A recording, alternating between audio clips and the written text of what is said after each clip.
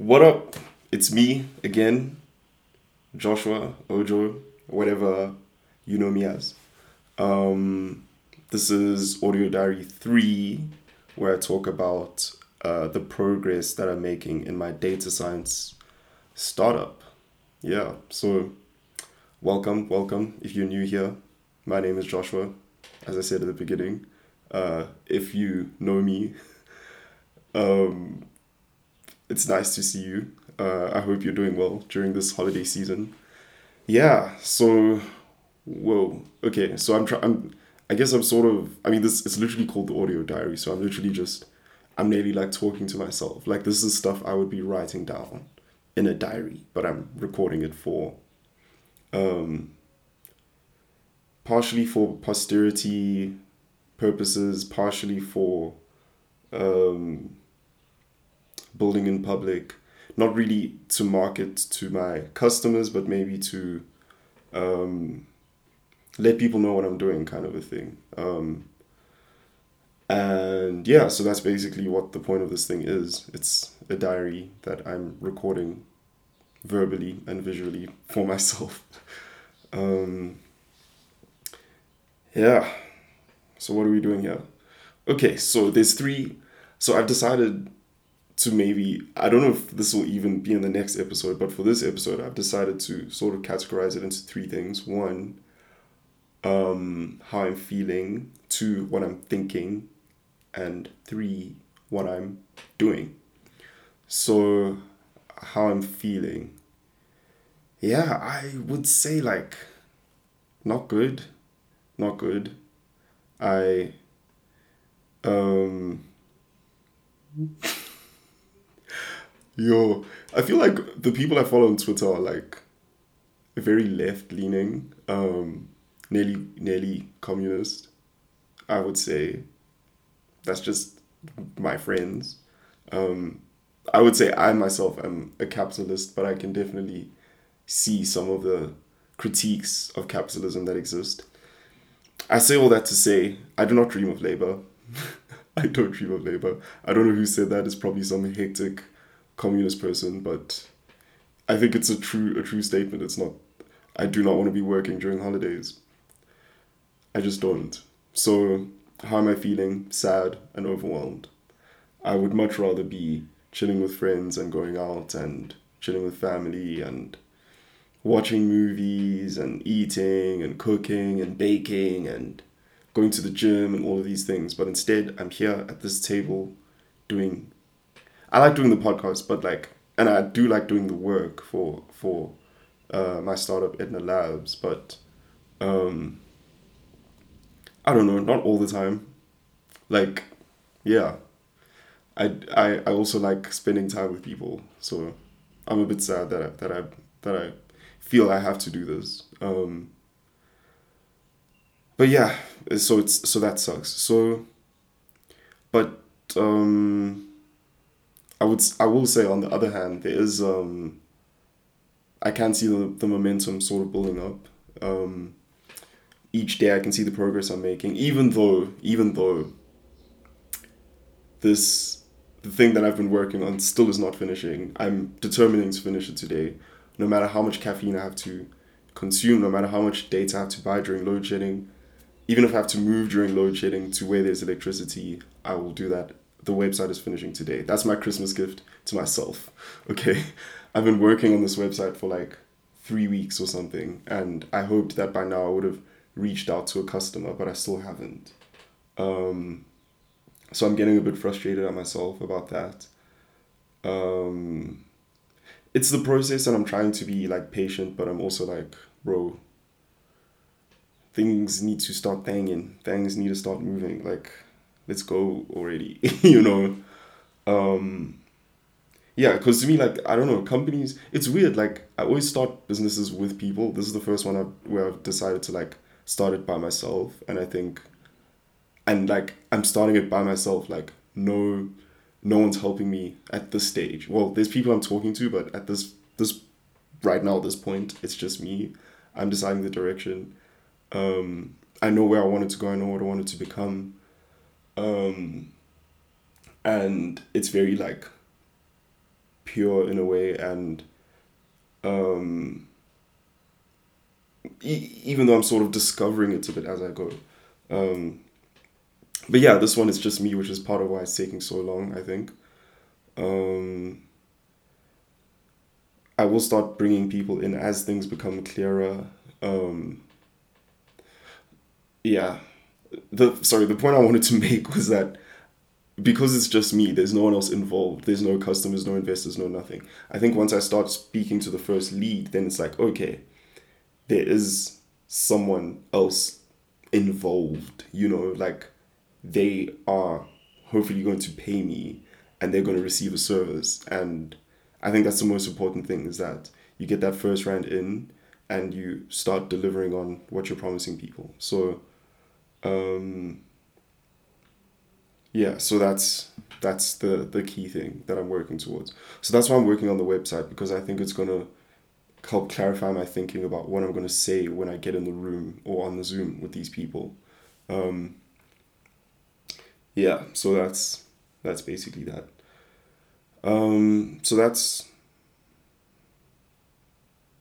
basically how I'm feeling, what I'm doing, um, and what I'm thinking to a certain extent. I don't know, I like making these like a bit longer, but I also don't want to ramble. So if, I don't know, if you're listening to this or watching this or whatever, and you think, hey, you don't need to stretch it out to 30 minutes. We can keep it at 10, 5 minutes even. Please leave it in the comments or DM me or whatever. I'm happy to take feedback. Um, yeah, I don't know. Even though it's for me, it's also like, yeah, I haven't decided. It's partially for me, but like if people find it super valuable and like keep listening and interacting, then I'm happy to like, you know, yeah. I don't know. We'll see. We'll see what happens. We'll see what happens. Um, Maybe it's not for me, and maybe it actually is for other people. I don't know. We'll see. It's both. It can be both, I think. Yeah. So the what was I saying?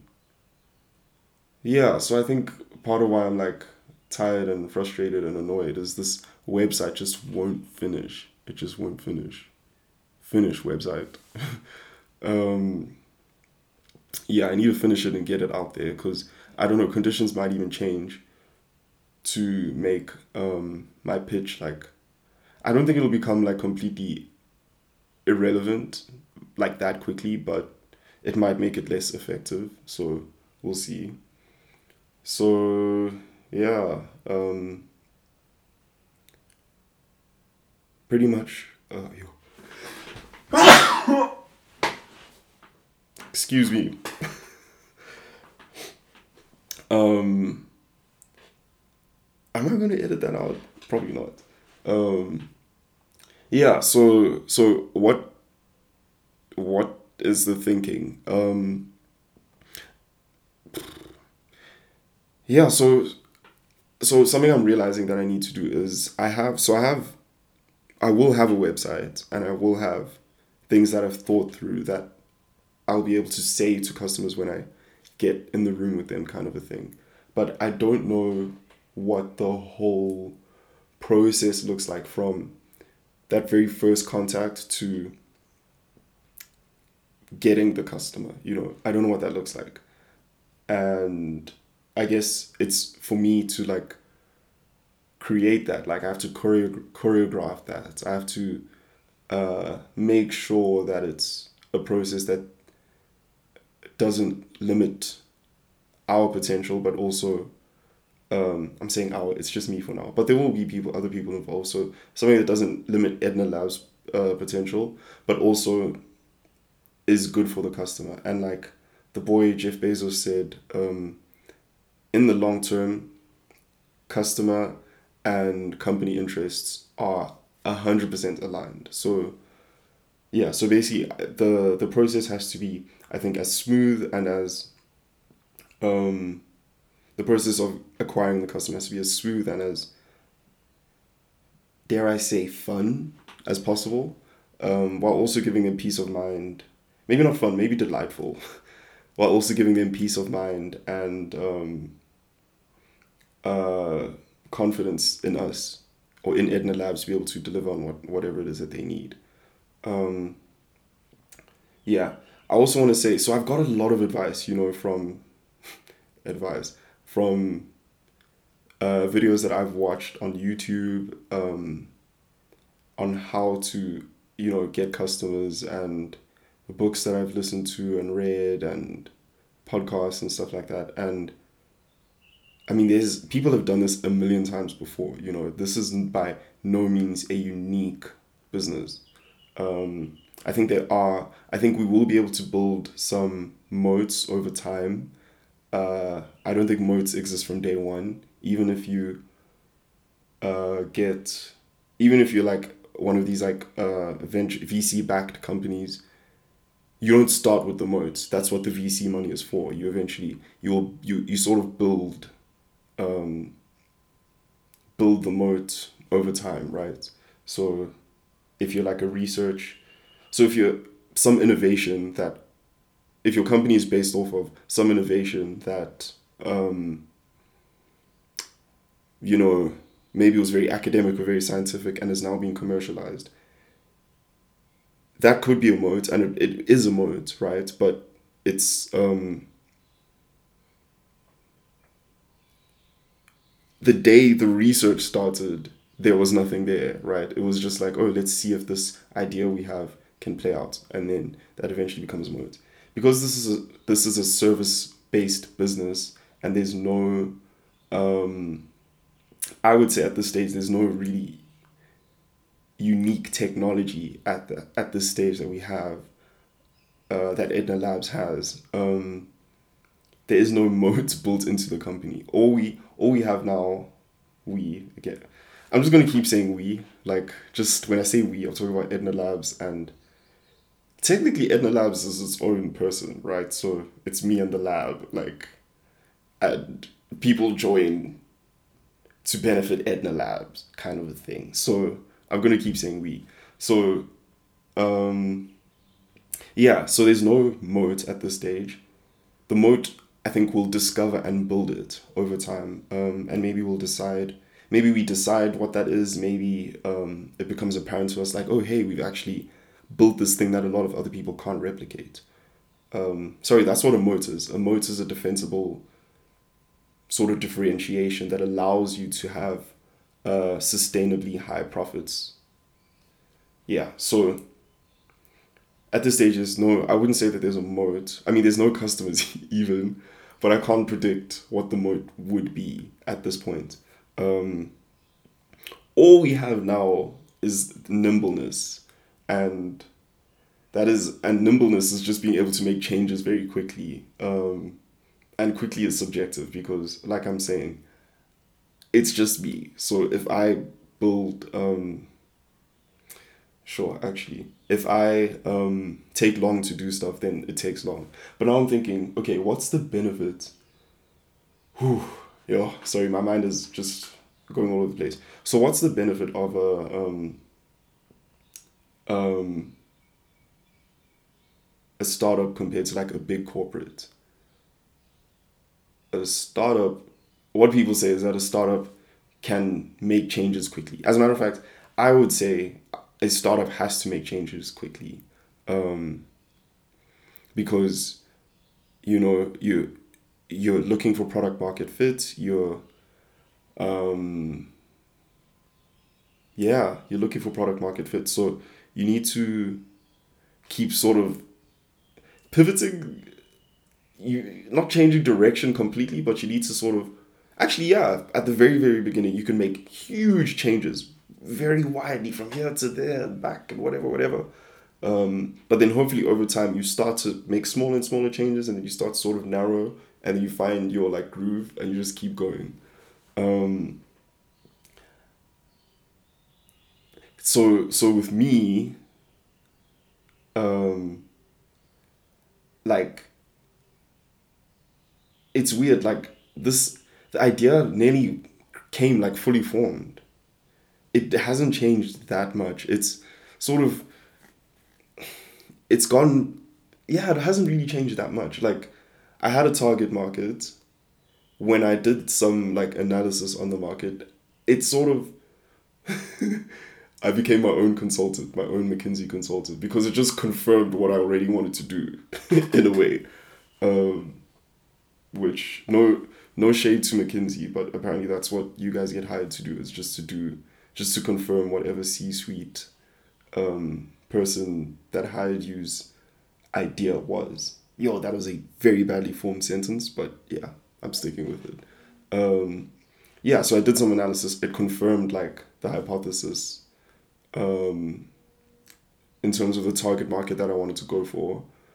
Why did I throw shade at McKinsey? Guys, please don't come for me. I don't hate McKinsey. McKinsey, if you want to hire me, I would love to work there. Yeah. Um, yeah, so it actually it hasn't changed that much. And then I think, just there's there's an aspect of like being very academically rigorous in terms of research, and then there's another way of just like using your eyes and just looking around you and being like, oh, this is like glaringly obvious. And I think the more obvious something is, the better it probably the bigger the opportunity is, but then also probably the more people are like uh pursuing that, which is why I decided to use data, take the aspect of data. So I might have mentioned this earlier. I'm really jumping around a lot, but I'm sort of just thinking through stuff, right? So sorry if like I'm losing you. Um, but so I'm still talking about differentiation, right? And creating a moat. I think the service offering is somewhat differentiated, but there isn't a moat, right? I think it would be relatively straightforward for someone to copy what I'm doing, to be honest. The hope is that like I can build, firstly, obviously do good work, right? With Edna Labs and with the people we bring on. Hopefully we can do good work. Then, and that'll contribute to building great relationships with our customers, so that even if they are thinking of like getting someone else to do the work, they talk to us first and we're able to like renegotiate or whatever, or come to a good agreement that allows them to stay with us and not choose someone else. Um, um, does that qualify as a moat? I mean, if there's a high switching cost, it contributes to a moat. It's another form of a moat. A brand is another form of a moat. Um, yeah, so I guess yeah, I'm thinking through the differentiation. So okay, so then another thing is data work is pretty technical. You can learn it from YouTube, but there's certain things that only experience can give you, and luckily for me, I've had that experience at a big company. So um, that is somewhat differentiated, right? So people can go on YouTube and they can learn how to market skills, they can learn some of the skills, but the fact of the matter is, unless you're able to apply those skills in a big company, there's just not, there's really no replacement for that specific experience. So that is actually another form of differentiation, and is kind of a moat. Of course, there are people who have way more experience than me in large corporations, and I'm sure if they show up to the same sort of bake off, they have that big advantage. And I guess I'm still thinking through what my sort of response to that would be. Like, oh, hey, this person's been doing this for 20 years. You've been doing it for 3 years. What's the, like, what's the, why should we go with you and not them, you know? And I'm telling you, something I'm never going to do is compete on price, because that's just a race to the bottom. I don't think that allows you to scale outside of South Africa. Like, you can't go. I mean, you can to a certain extent. You can go to the US and say, "Hey guys, we'll do it for half or whatever," and it still would be significant to me, right? Living in South Africa, but I don't think that's and it's not just about the money. That's not the direction I want to go. Um, I think um,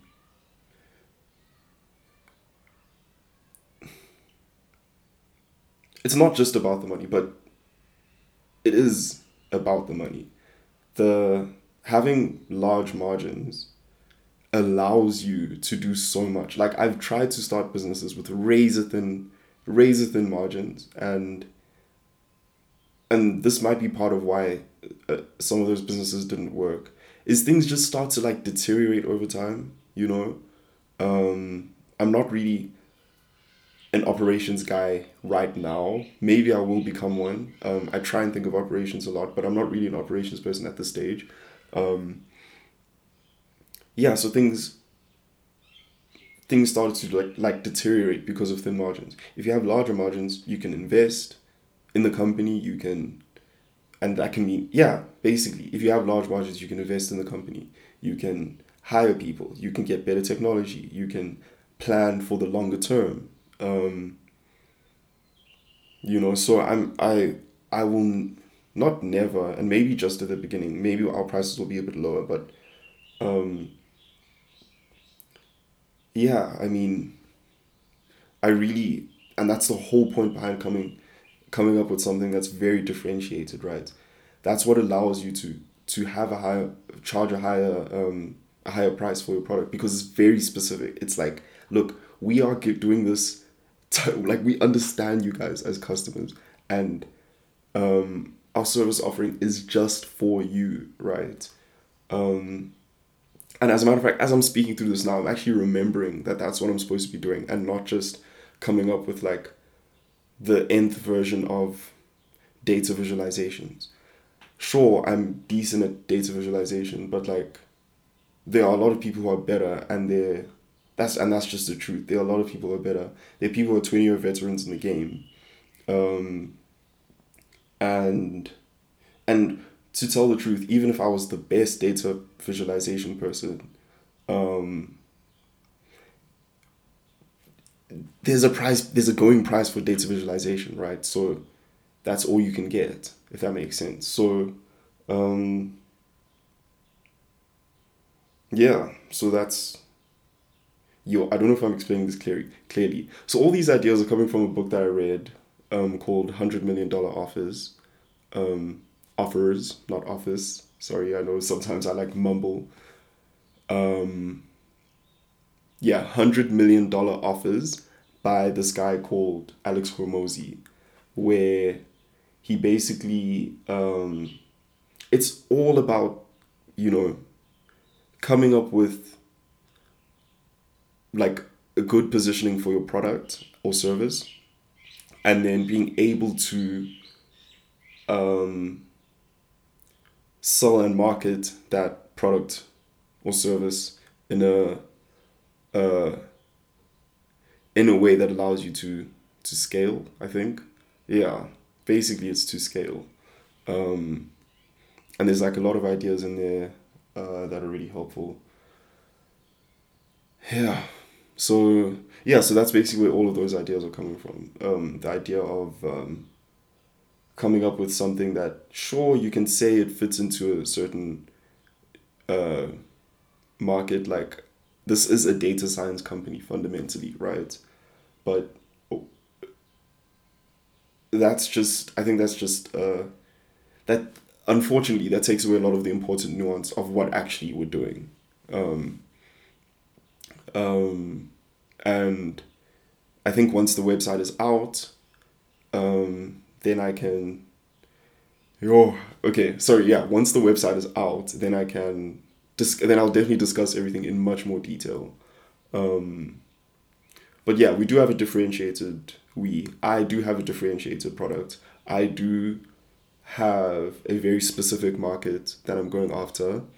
Um,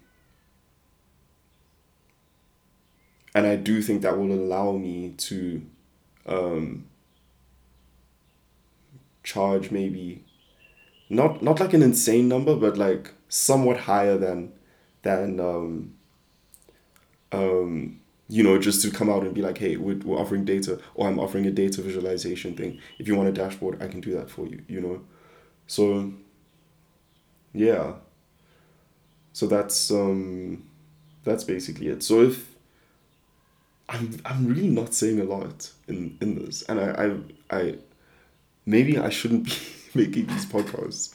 But I mean, it's all going to be public soon, and I don't think, I think if I position things properly, it'll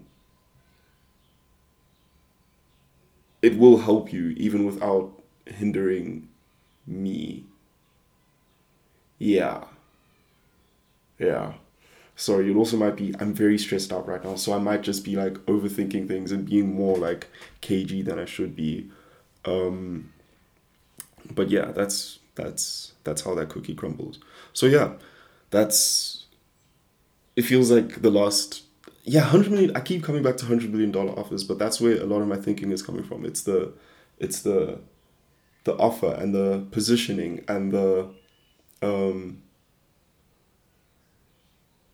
the the like marketing messages, and then when eventually I get on calls with potential customers, what I'm going to say to them, like it's literally right now it really just is an exercise in marketing and sales, um, and product development, which I think the product development I can go I can do more of that, and I will, but it also has to be very tailored to each customer. So um, once I get the first customer, then I'll or the first lead, and then we get into discussions, then I'll be able to develop the product or service slightly more. So yeah, okay, cool. Yo, I'm gonna. This one might go a bit over. Um, I like. Okay, let's talk about the podcast. I like long podcast. Like I like listening to long podcasts. Um, I feel like that just gives you more time to like. Yeah, it just gives you more time. Gives the creator more time to actually go into like interesting stuff. I don't want to sit there. So you have to genuinely be interested and invested in the topic, and I know for a fact that like there's not that many people who are interested in a data science company that doesn't even really exist yet. Um, it's just like that's just how it is. The only people who might be interested are people who care about data science in general, and people who um, maybe want to start their own company or their own data science company. And then my friends and family, people who care about me personally, might be interested in this. But other than that, like, it's not, I don't think people really would have patience for 30-minute episodes. Just thinking out loud here. Um, or, sorry, longer than 30 minutes. Some people, I think, might might do that, but I don't know. Maybe I should make shorter episodes. I'll yeah, I'll see about that.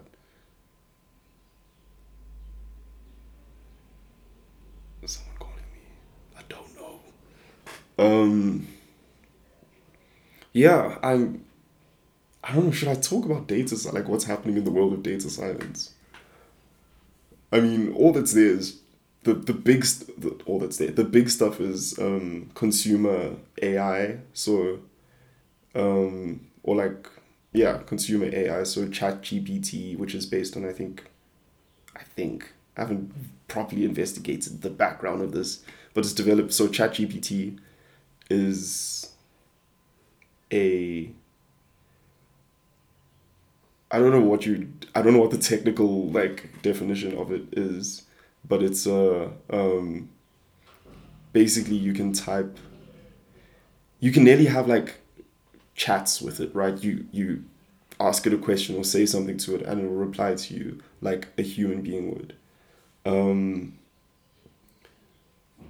um, it was developed by OpenAI, which was started by or co-founded by Sam Altman, the guy from a previous president of Y Combinator. Um, the yeah, it's I don't know. ChatGPT seems cool to me. People say it's gonna replace Google. I don't know that it is. That doesn't seem. Yeah, it just seems like it's good at like saying stuff that sounds reasonable, but like people have done things like, um, for example, someone asked ChatGPT, "Is 47 bigger than 64?" Right, and ChatGPT was like sort of defined how you know if one number is bigger than another number, right? And then was like, yes, 47 is bigger than 64. So, things like that. So it's a bit like, okay, is this thing really gonna change the world? Yes. Yeah, come in. Hey. Yeah, I'm recording a podcast. Chat just now. Yeah, so it's like, is this thing gonna change the world? Yes, sorry, yes, it will. Um, is it gonna replace Google? Will people do all their searches in ChatGPT?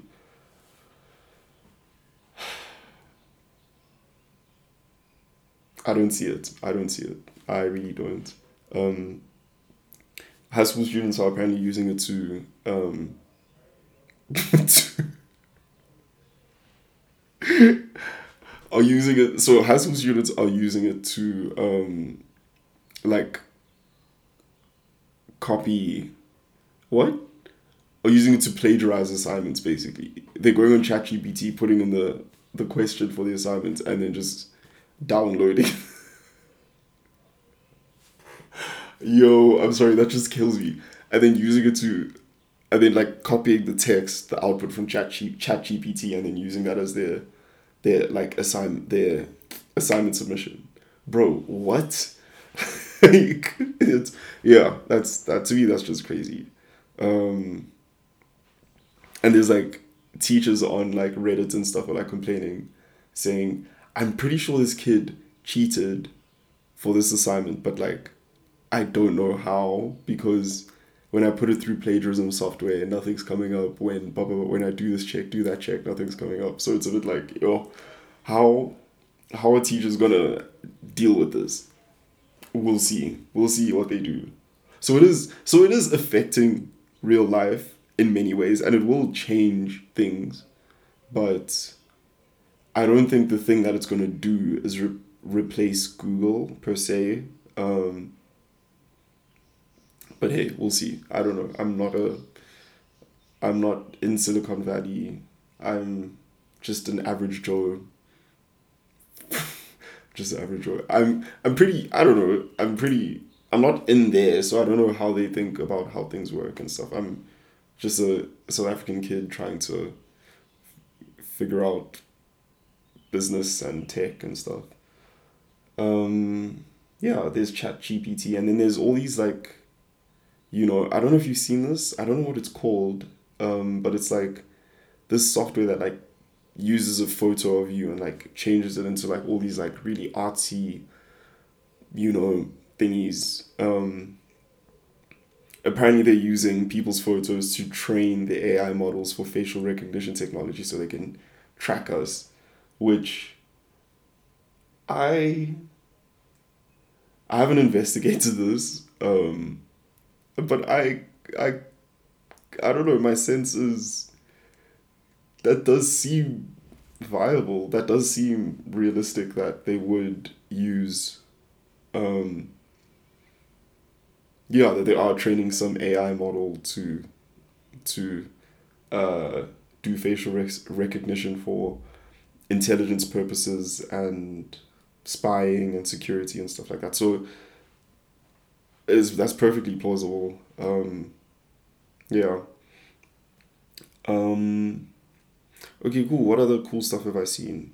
So this thing, the phone and the tripod is on top of a book that I bought at the airport when I was flying back to Joburg. It's called "It Takes a Tsunami" by, uh, I don't know how you pronounce this man's name. I think it's Raul. It's spelled Rael. I didn't know I was going to talk about this book beforehand, so I haven't checked the proper pronunciation. It maybe Ryle Levitt, Ryle Levitt. So I started the book. It's pretty hectic so far. This guy's bold, is what I can tell. He's very like, he goes for it. I mean, he approached the CEO of ABSA when he was 21, so that he could help them auction off some of the buildings that they had on their like portfolio that they didn't want anymore. And he was like, yeah, I got you. Imagine. He didn't work there, by the way. He started his own company and went to them and was like, hey, I can auction off your properties. Now you can imagine he's huge in the South African business scene. He's like an investor in Lyft, the airline. So it's a good book. So far I'm enjoying it. The lesson I've got so far is maybe I should be bolder and ask for things, more stuff that I want. Yeah. So that book I'm enjoying. I haven't had a lot of time to read it because I'm trying to finish this website. And a book that I'm really enjoying is I think it's called No Such Thing as Normal, by I forget the author's name, but it's basically about our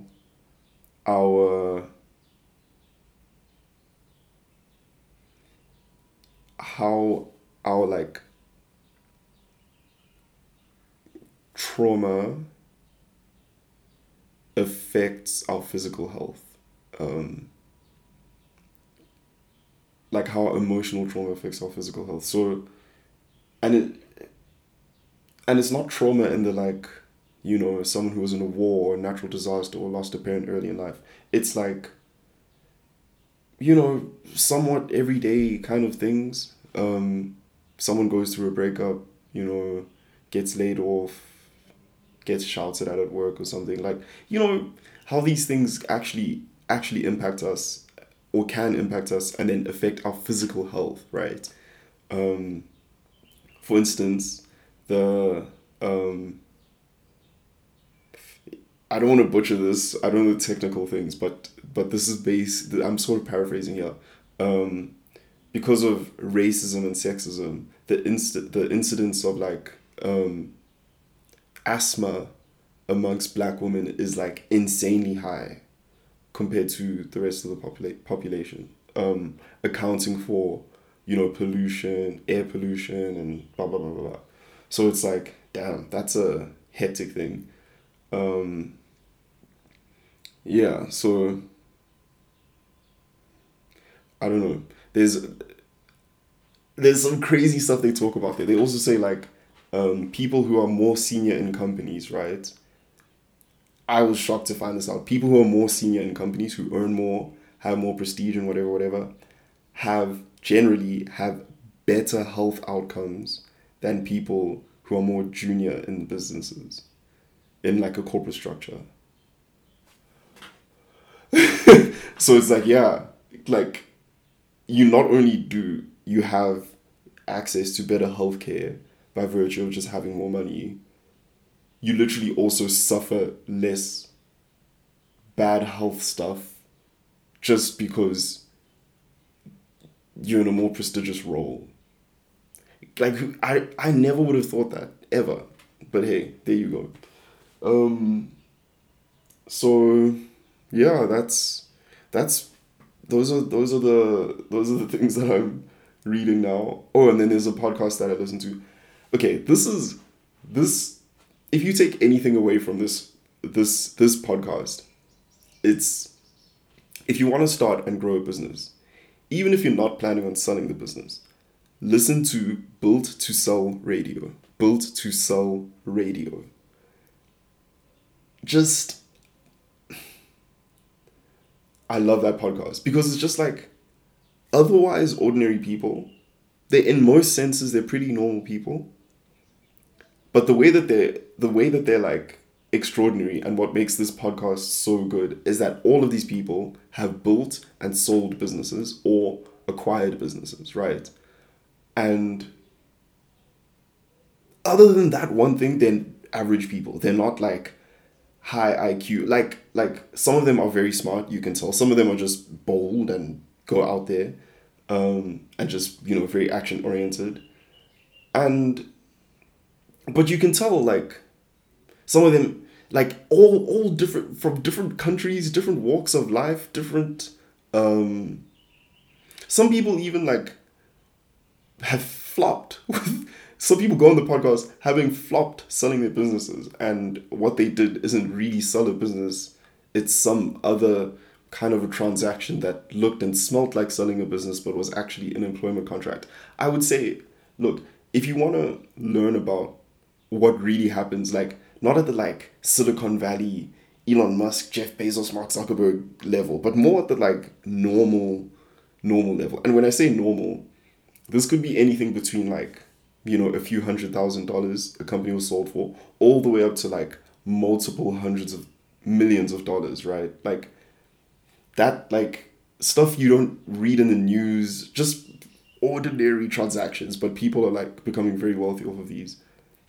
Go listen to that podcast. It will change, I think it'll change your perspective on like what's possible. I'm telling you, these are normal people. Like otherwise normal people.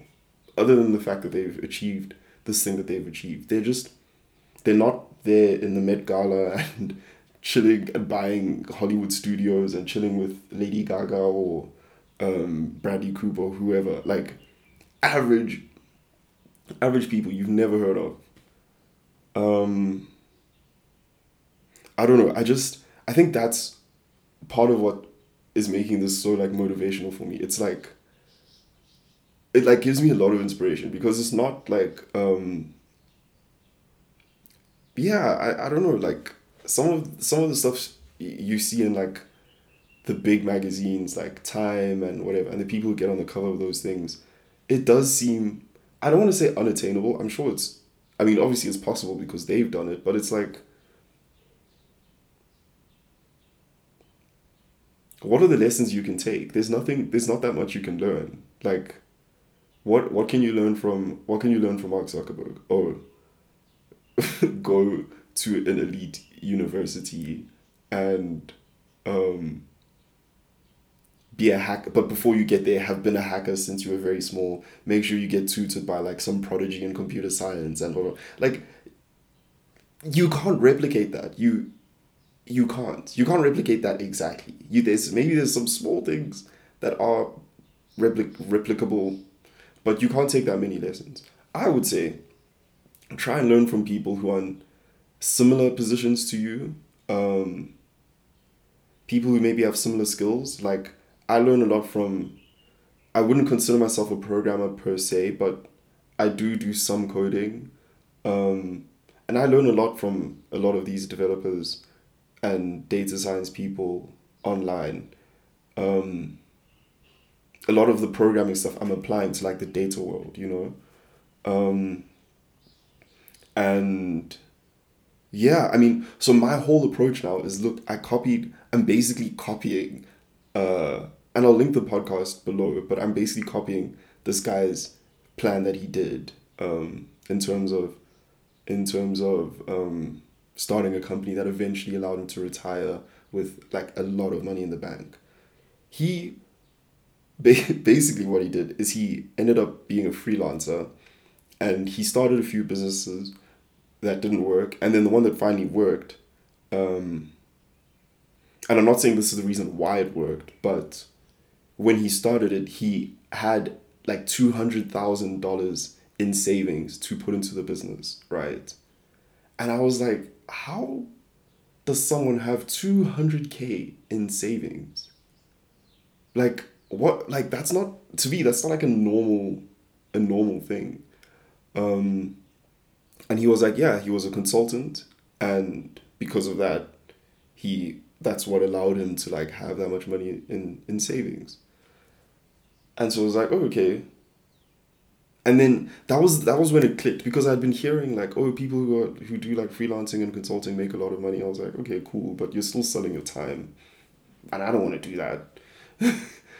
But like, and funny enough, what he said in the thing was like, he doesn't want to sell his time. He wants equity, but he knew that selling his time was a stepping stone to getting to the place where he wanted to get to. So, um, so that's something that I'm trying to apply. Hopefully, I can. I'm trying to basically increase the price of my time in a way. Um, yeah. So that's what I'm doing. Hopefully, it pays off. We'll see. We will see. But yeah, so that's sort of what inspired me to do this. So that guy, so that specific episode of the podcast is called Built to Sell Radio. The guy who hosts it wrote two books. One I think is called Built to Sell, and the other one is called like The Art of Selling Your Business. I actually listened to The Art of Selling Your Business. I had this idea of selling one of my businesses that I'd started. It wasn't doing so well, and I've heard of people selling relatively businesses. So I was like, maybe I can do it, but it's not even worth the time. Um, but yeah, that's a great book, Art of Selling Your Business, and then Built to Sell is about building a business in a way that you can sell it. Which, crazy enough, just because you're building a business in a way that you can sell it doesn't mean that you intend to sell it. But yeah, that's a whole other conversation. That's definitely premature for this company. And even in my career, it's like a very premature thing to be talking about or thinking about. But yeah, Built to Sell Radio, the guy who was the episode that with this guy who I keep alluding to, his name is David Darmanin. I think that's how you say it, Darmanin. But you'll see the link in the thing. So yeah, and then the book is not called No Such Thing as Normal. It's called The Myth of Normal. It's called The Myth of Normal. Yeah. Yeah, I think that's basically it. I thought I was gonna end this at 30 minutes. We are at 47 minutes, so let me cut it here. Thanks for listening. I hope you enjoyed. Please don't forget to subscribe, like the video, or the audio if you're listening. Share it with a friend, someone who is starting a company or is thinking about starting a company or is thinking about data science or whatever.